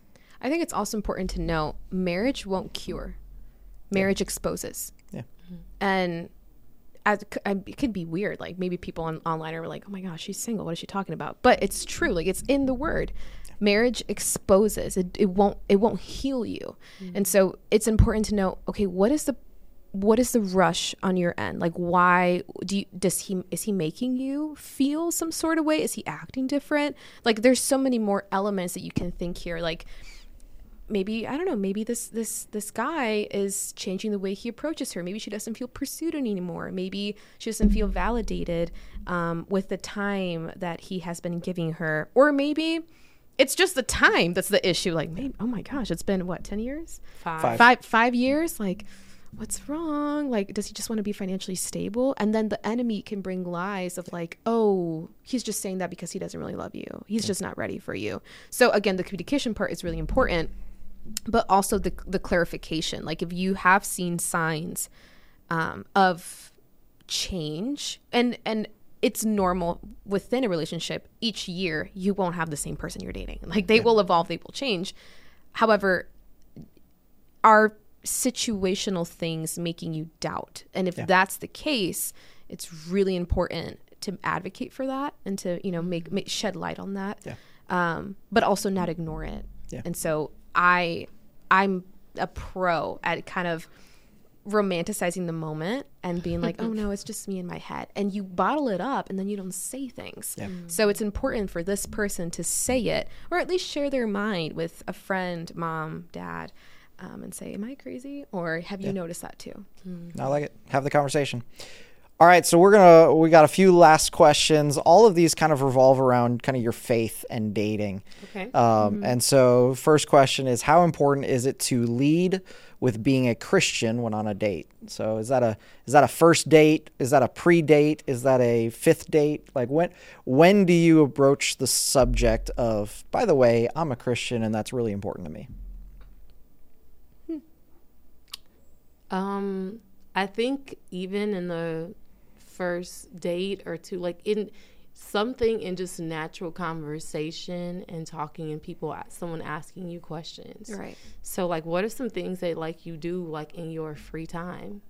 You probably go to church, you know what I mean? Or, though, like, it's not about like, oh, so this is I'm a Christian kind of thing, but like, yeah, this is something that this is a part of, this is my life. This is how I do it. But if you're like constantly waiting and you're not sure if they're a Christian, because if it's some stuff that doesn't need to be stated, when you know another person and they're also a believer, we don't need to have the first conversation about that. But if it's someone brand new that you don't know, you're getting to know things about someone. Yeah. I don't know why it wouldn't come up. Yeah. And it's evident. Like, you're not judging. One thing is observing and one thing is judging. So those are two different things. But you can observe from someone when they're a Christian. It's just the way they carry themselves, the way they talk, like the things that they do. You're most likely not going to see someone at the hooker bar or something along those lines if they're a Christian. So again, it's kind of like spotting where, when, and how. So when you do have this first date, it'll come up somehow. Like, you're part of a small group, or, oh, I just got a text from a friend. Oh, who's your friend? Oh, I actually met her from church. So just like those little details will come out. And then hopefully the conversation will flow out of that too. Well, and I think everybody in this conversation would be approaching it from a stance of, you wouldn't even be dating somebody if they weren't a Christian. Right. In the sense of like, look, if this thing is going to go somewhere, like, unequally yoked is actually our next question. But so with online dating, everybody, just so you know, if you haven't done it, if you didn't know online, I have never done online dating. Never done online dating. You have the space, if there's any religion thing. So Christian, Muslim, agnostic, whatever someone wants to put, non-religious, spiritual, whatever. A lot of people put Christian, and I realized that is the overseeing, at least it has been for decades. Yeah. Christian is American. Like how people equate, say, Buddhist, like when we were in Cambodia. No, they're both the same. Right. And like, I realized that people, if they're American, then they put themselves as Christian. So you don't really know if they didn't like, oh, and I love the Lord and this. Yeah. I don't do all of that in my profile either. But it says Christian, and I put something. It could be me singing. It's something in there that lets someone know that I'm a Christian, but not everyone does that. So in going in that first date, that's been a time of like when you're getting to ask those questions, because I don't really know yet if you are a believer based off of, I'm looking at interest, I see that as you're a Christian. I'm hopeful. Yep. Yeah. And then as the conversation goes on, We've got a they question seem about like that a too good in a second. guy, but they really didn't like bring it up. So let me just let them know too, like, oh, and I'm the natural thing for me, I work at a church, so I can't really get around it because people so what do you do for work? Yeah. Well, I work at a church. Right. Oh, so you're a Christian. And that has always been, no matter where I am, it's going to tell itself because people always what do you do? But that's when you kind of like, oh, and you get to ask a few more questions. And then they may say, well, I'm a Christian. Like, I grew up like in my grandfather's church. Yeah. You know, those kind of, so you're kind of like, okay, well, it doesn't sound like, you know, this is an active thing, but we're going to just keep, I'm going to give you the benefit of the doubt in this one. Yeah. We're going to just keep in conversation in these next couple dates, seeing if you initiate anything about your faith, because it's important. That's good. That's good. So we actually have several questions that are going to kind of piggyback off of what you were just talking about. But the first one is, what does it mean to be equally yoked in a relationship? And how do you know if you are or aren't? So Scripture says, don't be unequally yoked. You know, and we can go into a lot of details Paul with that. mentions it in, is it 1 Corinthians? I forget the location, but somewhere in there. Yeah, somewhere there. Could you give the definition of what a yoke is? So a yoke is a farming device. So it's basically you'd pull a plow with 2 oxen. And so in order for them to pull at the same speed, at the same rate, you'd put a yoke around them. So you put this brace on their necks so it allows you to pull together in the same direction. And so the idea there is it's a little bit complex, but a lot of times if one of the ox is bigger and stronger than the other, then it's hard to keep them in a straight line. Right. So they start pulling in one direction or the other. And so the concept there is, if you guys are not equally yoked, then one of you is going to pull the other one in the wrong direction. Yeah. And it never happens to be the direction of God. It's always the other direction when you're unequally yoked. And so what does it mean to you to be equally yoked in a relationship? And how do you know if you are or you aren't? That's deep. I think it's part of the fact finding, right? Like that's what you're figuring out. That's deep. It's really important to, I personally believe the spiritual maturity is important. Yeah. If I can meet the finest man on earth, Latino, hopefully, finest man. Sue has her list. Have my list, Latino. She's a proud 6'2", loves basketball, Mexican. Pastor Brent's putting his description out. We've been taking notes. So if that fits your description, how can they contact? No. We're not playing matchmaker on here. But no. Whatever God wants. However, no, it's really important to just this. Like I said again, the story of the lady who she and her husband had their baby, and their baby unfortunately passed away due to cancer. At that point, you don't care how they look like.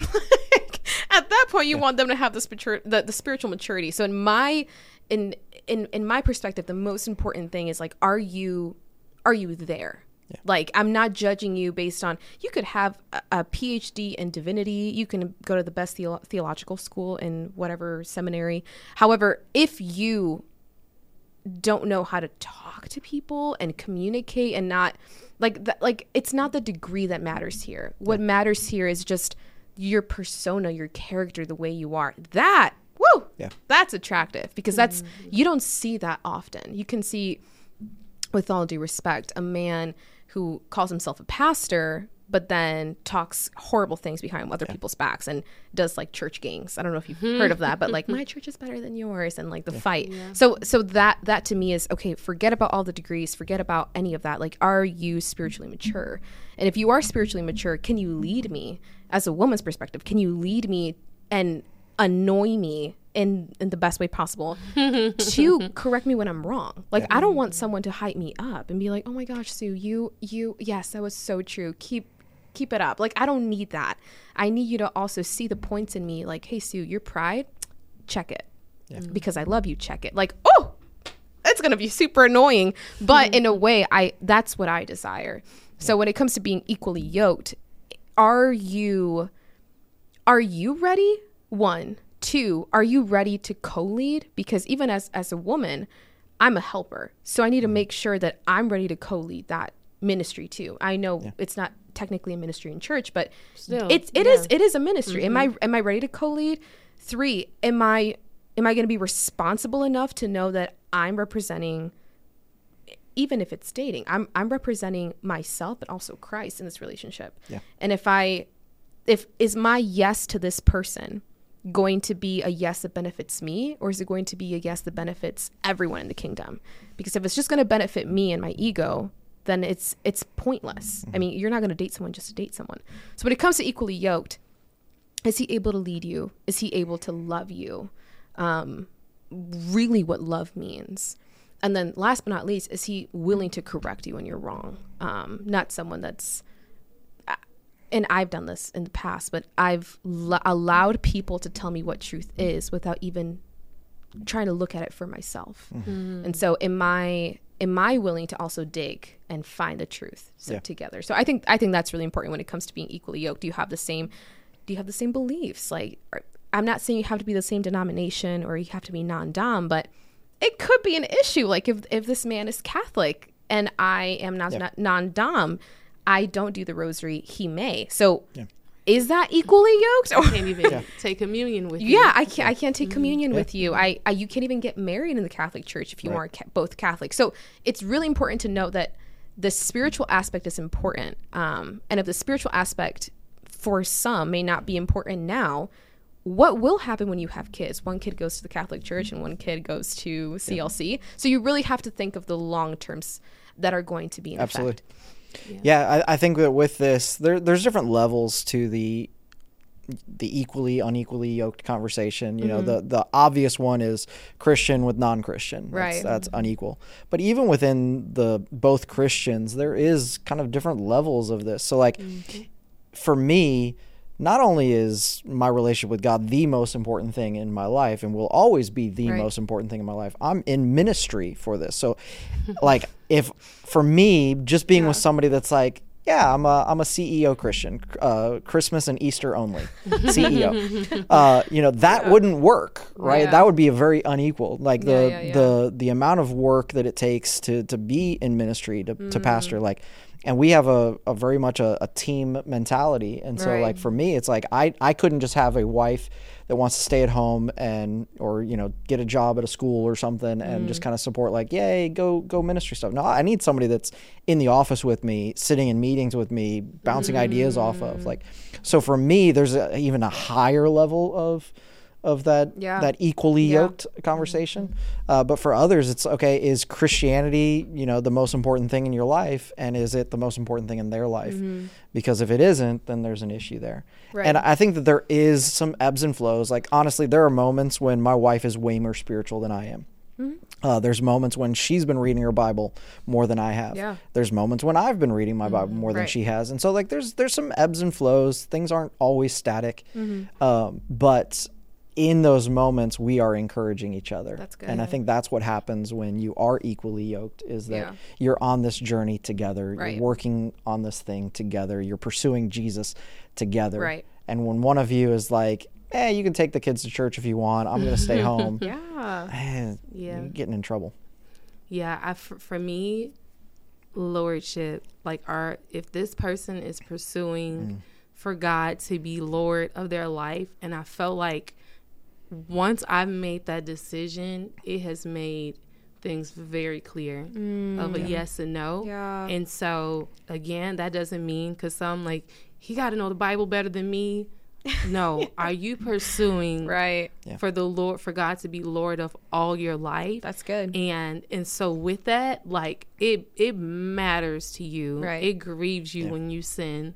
And it's that pursuit. Like, I think I've just seen it too much where someone is a Christian, but God isn't yet like Lord. And it like not just backfires, because the relationship can still be but like life is too hard. Like I could do spiritual warfare all by myself. I'm not gonna marry someone and still be praying by myself about spiritual warfare. So it's just so like, nah. So that helped even with going on different dates last year. It wasn't about someone no, Lord, please don't let him be a pastor. That's a prayer of mine, actually. Now I feel like I said it out loud. Like, the prejudice, Tiff. Come on. It's just like you're in ministry, so you know how much you have to give. Pastors need love too. They do. I'm so sorry. I've prayed That same prayer. I'm not lying. That would love to be a pastor's wife. So my friends, they crack jokes. So they're like, oh, if you are in ministry, you're most likely going to marry a pastor. And I pray every day. Absolutely not. Well, that's because people put that as the pinnacle of someone that really loves the Lord. Right. Yeah, and there are business, marketing, creatives, whomever it is, but like, is God Lord? And so when I see that, it's like I've learned even with like friends or loved ones, like, hey, give, but in my mind, in my soul, I can feel a transition coming. And so it's one of those things like now, like that bare minimum is not gonna like fit for me. And that is not about again certain things, but I can see that like you take your relationship with God serious, that it doesn't matter if I'm here or not. And like we have our preferences. I have my things that I would love too. And that's great. Yeah. And I want that. But this part too, like, lordship. Yeah. And I think it's important to note, you don't build a man. So we're not in a build-a-bear factory, right? When you have your criteria and your whole list. Please say it was a list. It was a list. It was a joking list of what I would prefer. But when we all have our preferences and attractions. For sure. But if you have, and to me, this is like, I'm speaking because of experience. Like when you surrender your agenda and your desire, and you might have had your whole plan like right there. And when you surrender that hits differently because you realize that there's a difference between needs and wants. Yeah. I need a man of Christ. And I wouldn't want, with all due respect, I wouldn't want a pastor, but if he is a pastor, but it is what it is. I'm already married, so I'm not, it is for all I'm not offended. Right. It is what it is, but you need to have like, that in mind. Like there's a difference between convictions and preferences. So the conviction part is important. He's not an extrovert. Okay. So that is a preference, but the conviction part, we can't forget about that. If not, we're going to do exactly what Paul told us not to do. Yeah. No, I like it. And Tiff, you kept talking about, that lordship, there is this like relationship with God real. Yeah. And that's actually our next question. How do you know if the person you're interested in has a real relationship with God, or are they just saying it because they know it's important to you? Ooh, so how do you distinguish between that? I can tell when I'm pursuing God as Lord, and I can tell when I'm not. So the same with someone else. It's not about if you know the entire Bible. I honestly, and it's a shame. I get ashamed. I don't know. I have not read everything in the Bible. Yeah, but I am pursuing. I am pursuing like the God's word. Yeah, like I don't even remember that. Now I got to start again and read this chapter again until it's like in my soul. Right. And so with that, you can tell when someone is pursuing God, even if they make mistakes, even if like they're like, your attitude is tough, but I think that's a clear way that you can know. And and probably to your level of where you are in your relationship with God, what you see in someone's lordship is going to also look different too. Right. But with that, everybody's different. So with that yoke, your yoke and their yoke is going to look different when it comes to lordship. But I just, you would be able to see that pursuit. Yeah. Yeah. I mean, the Bible tells us over and over again, judge them by their fruit. So like, is there fruit of the Spirit evident in their life? If there isn't, then there's not a real relationship with God there. And even if you are in church, like, and take this with a grain of salt, please take this with a grain of salt. Even if you are in church, and you might know them outside of church and in church, if they yell louder at a basketball game and a football game, but they can't raise their hands during worship and even sing the songs during worship, you're not judging, you're observing. Like that to me is like, that's interesting. So even like those little details, like, absolutely, do they pray? And I'm not saying You have to scream at the top of your lungs when it's worship. But if a man could even stand up and give reverence and clap off the beat, even if they have a beat, to the worship songs, like, what is the issue there? Because I seen before on an outside perspective that you can be hollering and going for the Bears, but you can't do that at church. Yeah. So I don't know, just even observing the outside details too. Yeah, and I think like you've got to ask questions. The question you have to ask yourself is, do they ever initiate the conversation about God? Mm-hmm. Or are they always just responding? So do they ever say, hey, we should go to church? Or, hey, I was reading in my Bible the other day, and what do you think about this passage? Or, man, something happened, and they're immediately, they're like, okay, let's pray about that. Right? Like, are they initiating, or are they only responding? Because if they're only responding, then cut and run. It's not real. That's good. But if they're initiating, responder. Yeah, and even being aware of the guys that do but in the Bible it says during an argument. So we need to be very careful. We call that spiritual abuse. Yeah, the spiritual abuse, and making sure that they're not spiritual when it's convenient. Yeah. But be spiritual consistently. Yeah, that's good. I like it. All right. What if the person you're interested in, or I guess technically they didn't say that. They said, what if they don't go to church but are believers? So I don't know if that means the person they're interested in or the person they're dating. So they don't go to church, but they are what would be considered believers, according to this person. What do you think? Is that a red flag? Is that a... Wait, I don't get it. Sorry, you kind of lost me with the question. So they didn't specify, but either you're dating somebody or you're interested in somebody, and they do not go to church, this individual, but they say that they're Christian, like they're a believer, they follow Jesus, they just don't go to church. What do you say to that? I think that they can very much be a Christian, and they will have some deficits. So there are a lot of people that read their word, they pray, they have their own personal relationship with the Lord, but there may be a deficit of community and gathering. Now, they may not, even when it comes to a church, it may not even be, say, a 501c3. It could be a house church, something that you are gathering with the body of Christ to hear the word and fellowship with your sisters and brothers. Yeah. And if you're not, then maybe you're in between. Maybe they're like in between churches. Right. And hey, well, on that journey, let's get you into into a church. But it's possible. People are out here full relationship with God in between churches, whatever the case is. But so I'm going to jump in as a pastor and just say, for me, that's a giant red flag, though, because relationship with God is part of, or your church journey is part of your relationship with God. Right. Yes. And so when you are not engaging that part, it means that there's no accountability, there's no correction. And those are two very important aspects to our relationship with God. Yeah. So if it's just you and your Bible, who's to say that you didn't misinterpret that scripture? Ooh, that's good. Who's to say that the way you're applying that scripture in your life is inappropriate or not?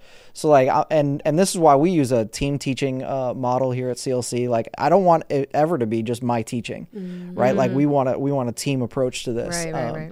Because I could get something wrong, and so we need the accountability. But if you are saying, I love Jesus, I just don't want to go to church. And I think there's a difference between, what you talked about, you're between churches, you're trying to find a place. But I feel like there's almost like a pandemic happening since COVID, maybe even before that, where there's all these people that are like, I'm spiritual, I love Jesus, I just don't like church, so I'm not going to go. Yeah. And so I heard Tony Evans say this years ago. He said that, because somebody was asking about, following Jesus but not going to church. And he said, you could get married to your wife, but not go home together, and you're still married, right? But your relationship will suffer, right? And so the same, you can receive the grace and the forgiveness of Jesus as your Lord and Savior. Yeah, heaven could be the reward waiting for you, but if you don't go to church, your relationship with Him will suffer. That's good. And so that's kind of my pastoral, like. Yeah, I was going to add. That's a scary place for me when somebody's like, I love Jesus, I just don't want to go to church. But that's cherry picking. Yeah. This sounds bad, but I think you mentioned it. I don't know who mentioned it. Someone mentioned it. We want to cherry pick what we believe in. Yeah. And that's the truth. We take the stuff we like, and we approach the Bible like it's a buffet. Literally. Literally. And so, scoop of that, take a scoop of that. it's so sad to think of, okay, you want, and it's the truth. Like you really want the love of Jesus, but if you want to love like Jesus, since you are a believer, that means you have to love people, even if, and even regardless. And I'm not saying you're going to have people step on you like you're a doormat. Of course not. But if loving the Lord means I have to love myself differently because I'm receiving the love from the Lord. So I have grace, I have mercy, and I'm redeemed and I'm restored. That means I have to also love onto others like that too. So if there's church hurt there, or there is, I don't just do church, people are messy. I've said that several times.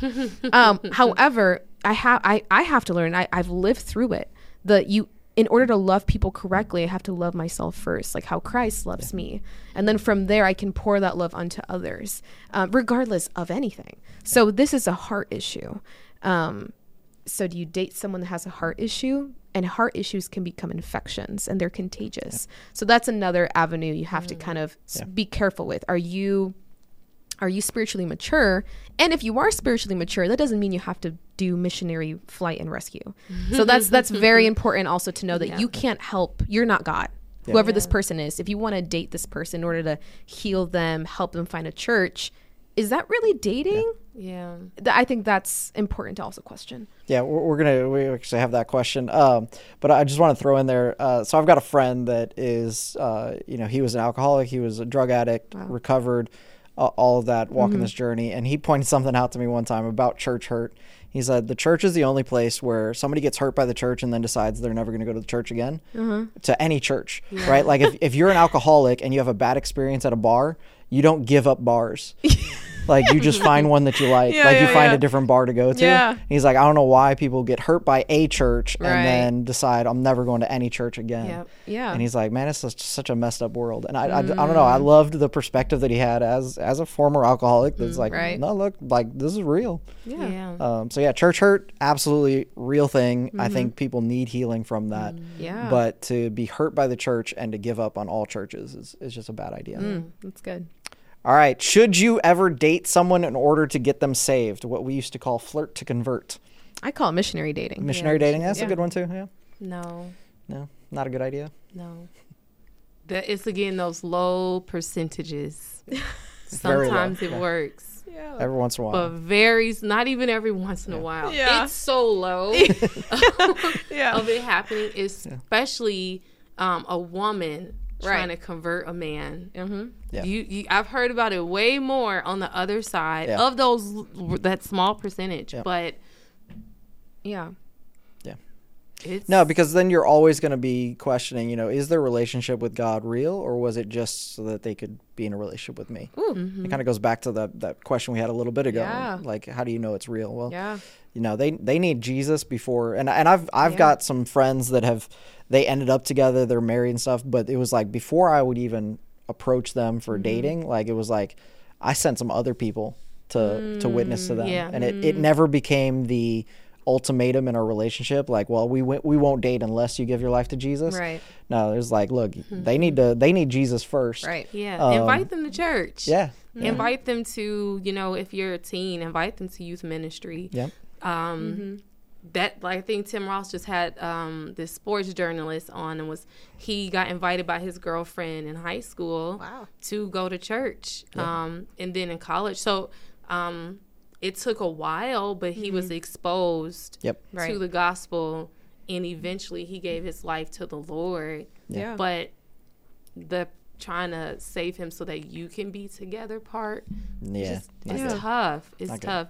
If you're in a relationship right now and that's the case, then get some counsel about how to walk this out. And this can be kind of heavy, but is it to fulfill your own selfish desire, or are you really wanting to convert for a purpose?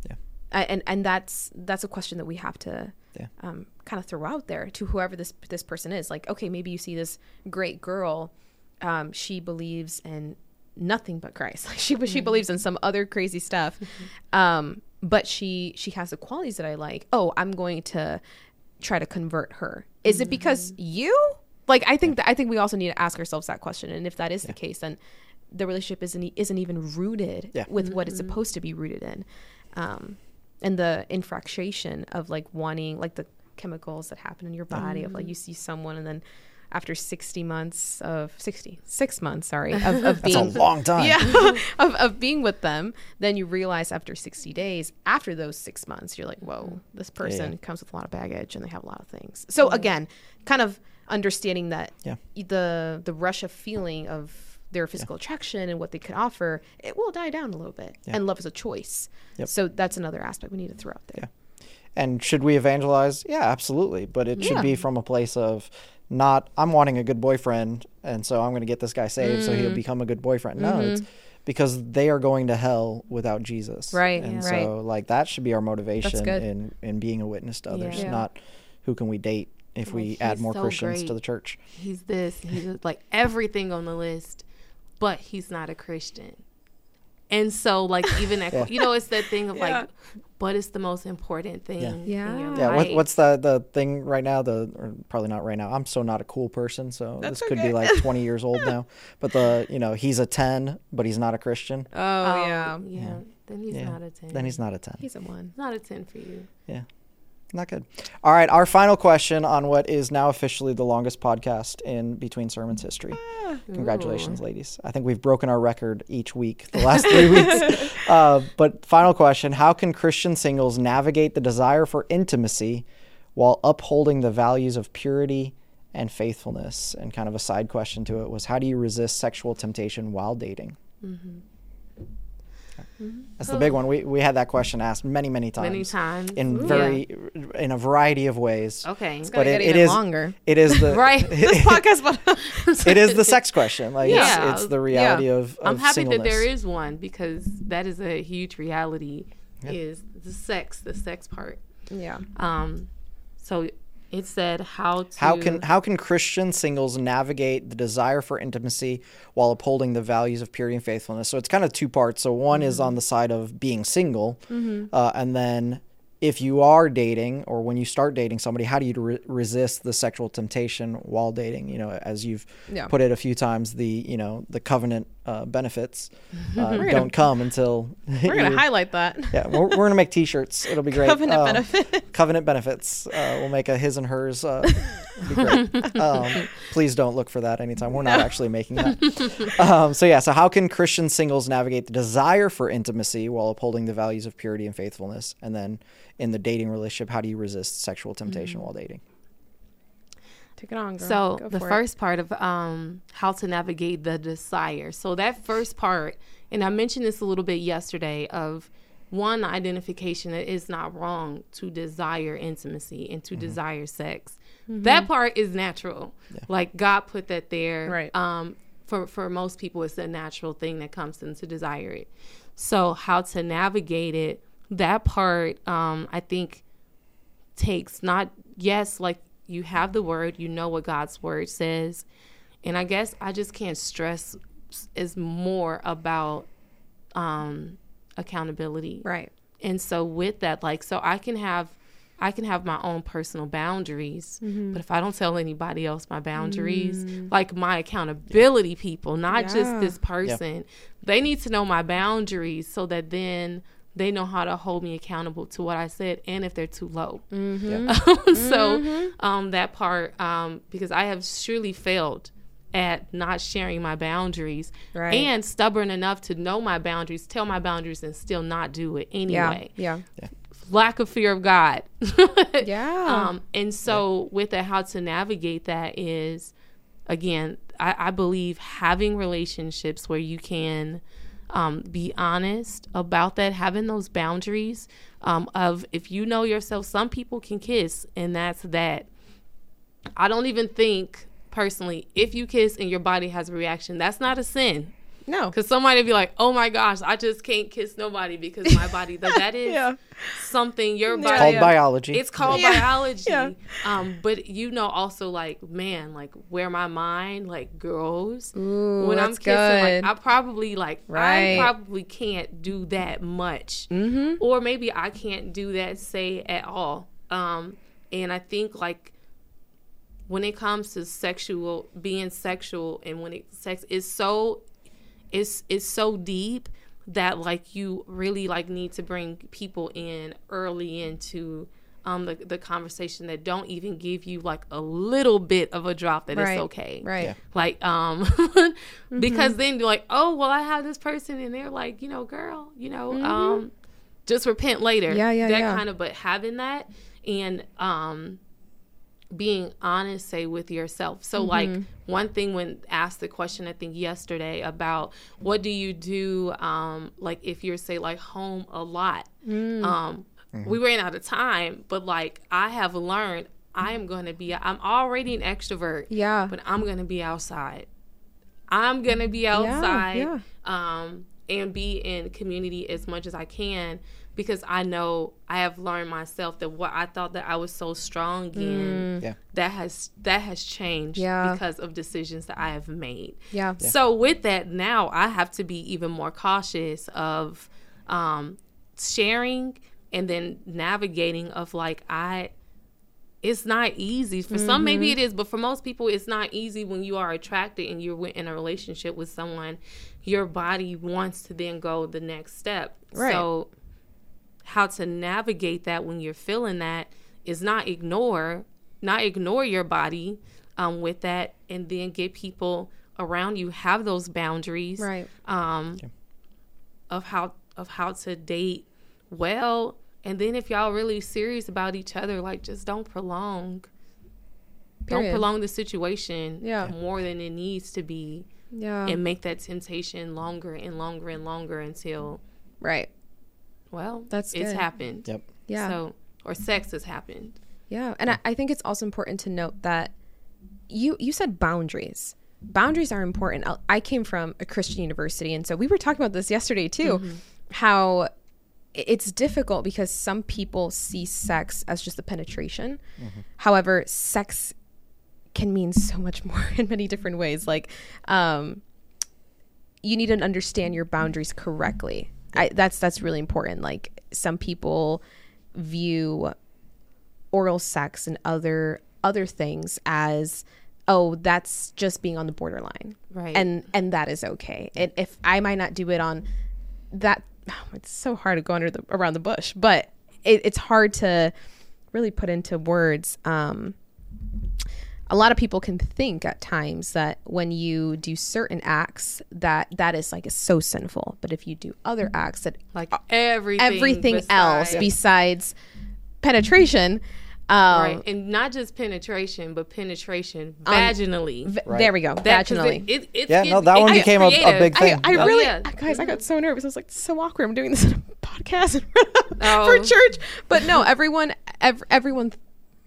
and most universities that are Christian based think that is the sole reason, that is why you shouldn't do XYZ. And so it's really important to know, what are the boundaries? How do you put guardrails in order to help yourself and one, understand that sex got created, but also have in mind, like, okay, how do I avoid myself from falling into those temptations? So it could be even like having a curfew, or some people that date, they believe like, oh, it's okay to spend the night with your boyfriend. Strongly disagree in that. Like, you are opening doors. And so many, and you could say, from the university standpoint that I'm coming from, the only background that I really know of, a lot of college Christians are like, yes, but we're not having sex. We are spending the night together. We play house, but we're not having sex. And so that you're kind of opening the door. We can just call that stupid. That's okay. Oh, it's foolishness. It's foolishness. That's just a dumb idea. And so all of that is really hard, because you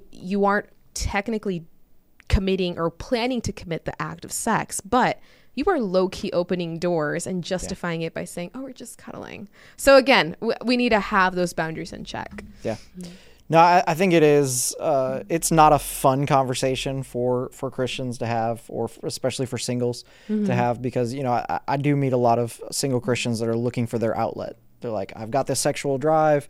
I know that sex before marriage is not viewed favorably in Scripture, and so Right. they're just trying to find an outlet for the sex, and there isn't one. Yeah. I know. And I think that just Darn it. has to be, it just has to be plainly I mean, stated. seriously, like, Like just the be like, no, it darn sucks. Like totally sucks. I Yeah. get it, but there is no outlet for that. Right. And then that's why a lot of people think that like masturbation or even like sex toys or anything along those lines is the safe sin, because that's no one But it's not. sees you. There's no such thing as a Exactly. safe sin. It's, And sin is sin, and it all leads to hell. So. right. Yeah. And so that those are things that we as a church need to talk more about. Right. Like, okay, how do you handle these situations? Like, how do guys, I could tell you so many stories, like so many college stories that I know that you're like, you.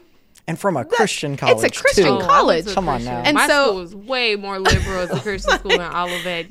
Man. So those stories of like, oh, I'm like the shameness of saying I am doing masturbation and now I'm falling into other objects, foreign objects to put in my body in order to feel things, but it's okay because the Bible doesn't really specifically talk about it. We need to talk about that because the Bible specifically says all sexual morality. So those details of cherry picking certain verses in order to justify your flesh, that's major.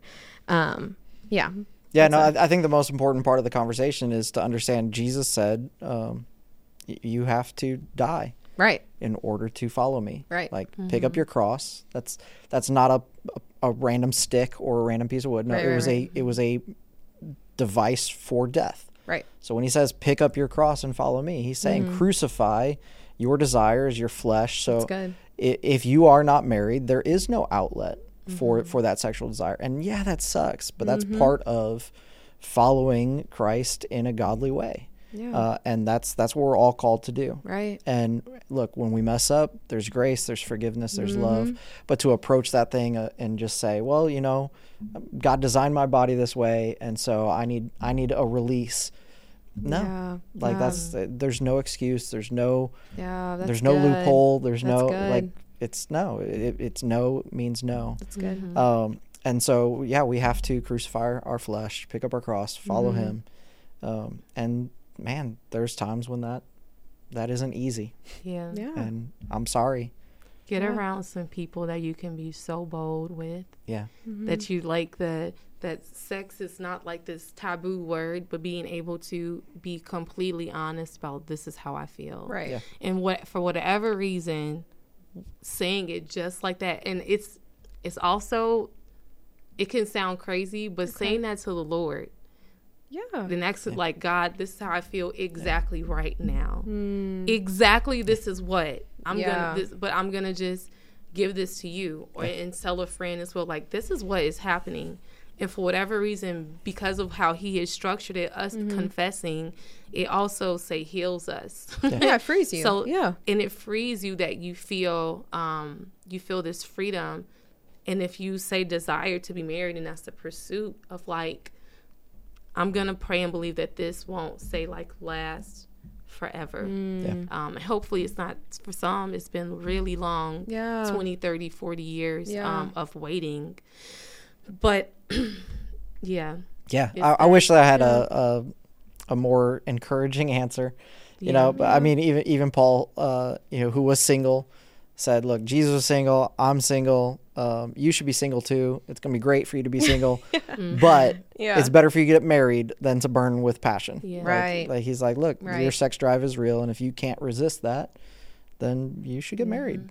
So Work out. There are different things there people are. do. Take a cold shower, Work go hit out, the gym, Get you some expensive for a run. sheets, like those different things that you're like taking care of your body.